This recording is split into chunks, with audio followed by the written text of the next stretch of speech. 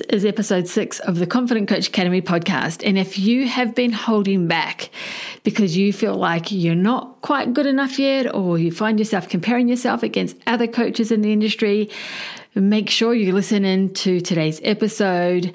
I'm going to share with you 2 powerful experiences. Let's dive in. Hey, welcome to the Confident Coach Academy podcast. I'm your host, Kushla Chadwick. And if you have an audacious dream to really be of service in the world, build a profitable coaching business online, and have an awesome life offline, then my love, you are in the right place. Together we're going to talk strategy, mindset, manifestation, thought work, energy work, all the things. So let's dive in. Hey my friend, how are you? I hope you're doing amazing as always. And if you're not, sending you a big virtual hug, really quickly I want to say this. I am recording this episode in my office, and you may hear a dog barking sometimes.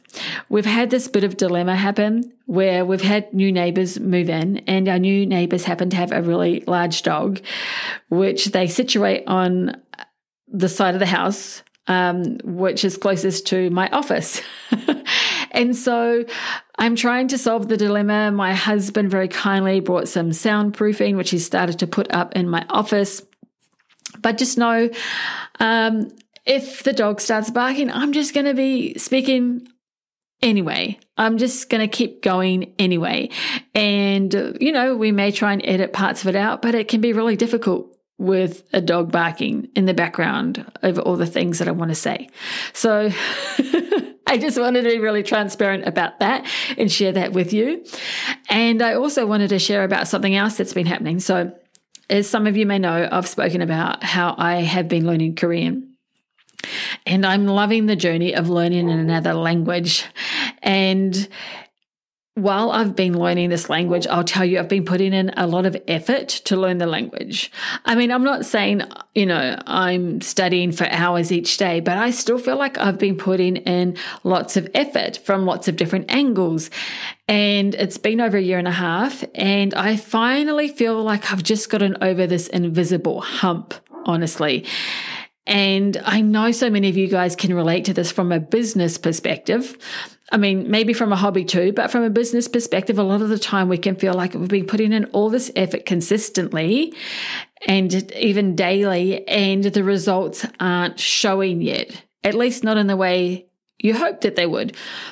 And I mean, I can tell you, I hoped that I would have been better at speaking Korean than I am now. But it's such a relief for me to actually finally see that I've gotten over this invisible feeling hump, that I actually am able to speak more Korean and understand more Korean as I listen to it. And our businesses can be the same. I just want to encourage you, if you feel like you've been putting in a lot of effort and the results aren't showing, just to keep going. Just think of it like you're so close to hitting gold. You're digging for gold and it's nearly there. Just keep going. Okay. I just wanted to give that encouragement because I just felt so very excited about that. And I know you guys can relate, and I thought it might be helpful to encourage you from that way. Anyway, today I wanted to speak about imposter syndrome. And I know this is such a big topic, and I could hit this at a multitude of angles.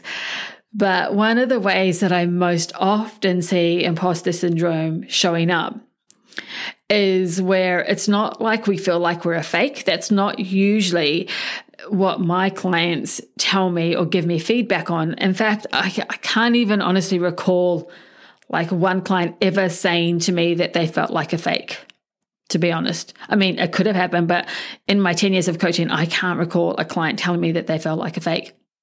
What I do know is that they will sometimes share stories of seeing someone else do something and thinking that they should be further along than they are, and holding themselves back with their thoughts because they are using their comparison of them to someone else to mean that they shouldn't stand out in the crowd of people in their niche or niche, that there's someone else better than them, so why should they do it?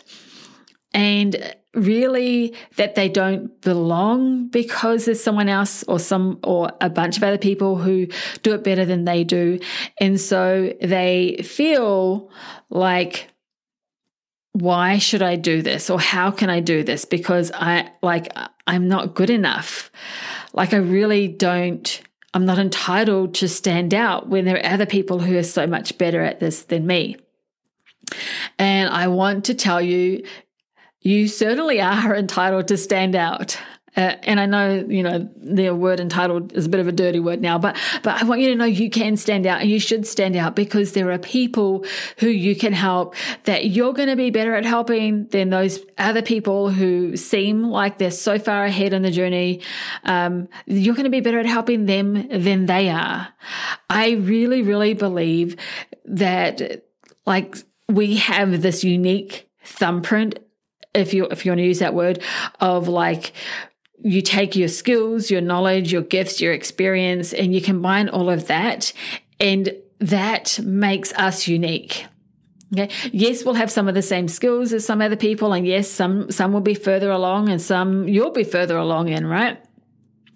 And it's not about comparing yourself to anyone else's journey, because honestly, you're not even seeing everything on their journey. You're just seeing the surface level of it. You're not seeing everything that's gone on behind the scenes for them.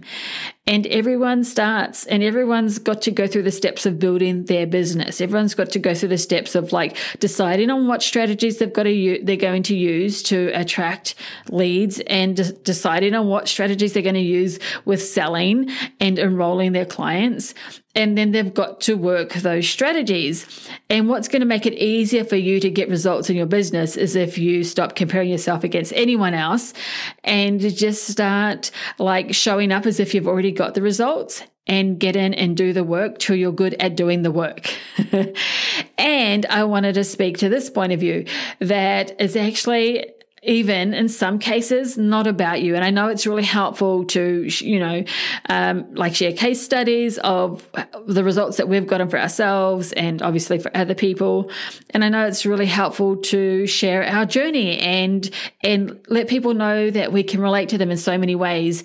And we want to be able to feel like we are steps ahead of our clients in some aspects as we share those stories. I know all of that's really, really helpful, but ultimately it's really important that we remember this one thing that all our clients are really, really interested in is if you can help them.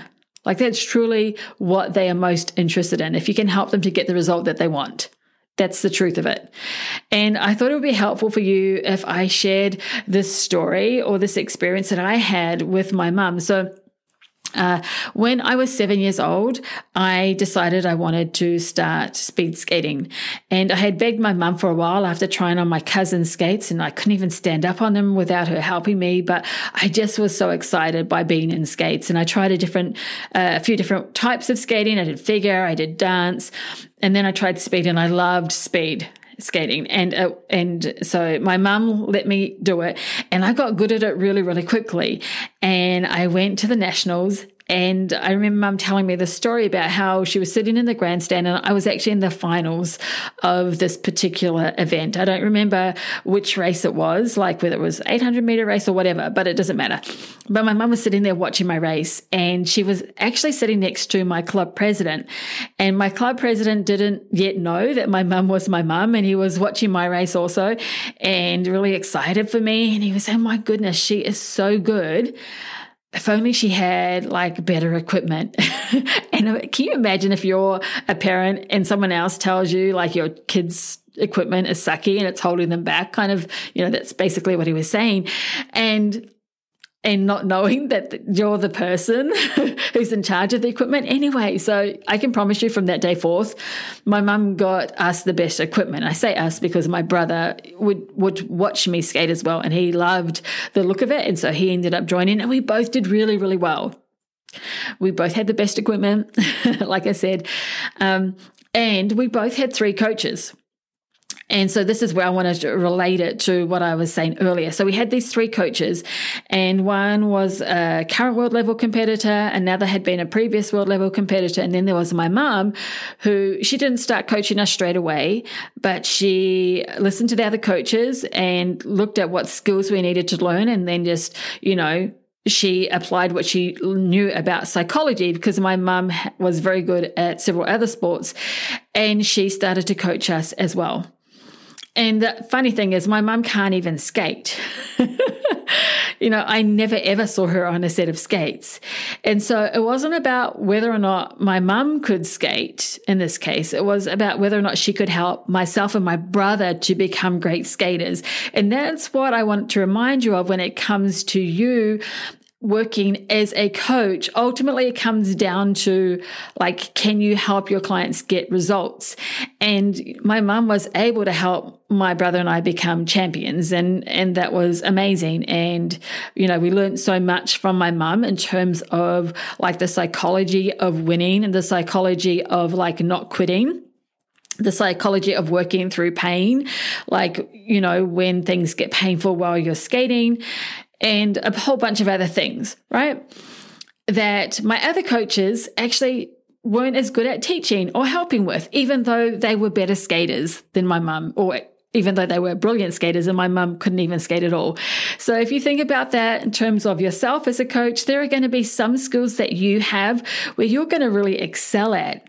And maybe even those people who you're comparing yourself against don't even have that skill, or they're nowhere near as advanced as you are in that skill. And then there's going to be some skills where you're going to need to build and become better at. So I wanted to share that because I thought that experience would be really helpful for you to reflect on. And another thing that I wanted to share is just to let you know that we all actually, as coaches, become better at marketing and become better at coaching if we continue to develop ourselves. I really don't think you can become a good coach, or you are a good coach, if you're not continually upskilling in some way or some area, right? So I'll give you an example. When I started business coaching, I remember my first client that I ever worked with privately. We ended up building this Tally Summit together. It was a Tally Summit then. It's just an online summit now, right? But I was able to help her to do that because I'd done that myself, and I had all the steps of what to do, and, I was able to help her to do it quickly. And honestly, actually, I helped her to build her email list bigger in 4 weeks than I had done in over a year. And it's fantastic for her. And I was really excited for her. And I don't begrudge those, her getting those results. I think that was amazing, right? But I was able to help her to build an online summit. What I wasn't able to help her to do was a webinar. So we didn't use that strategy because I had not done a webinar yet.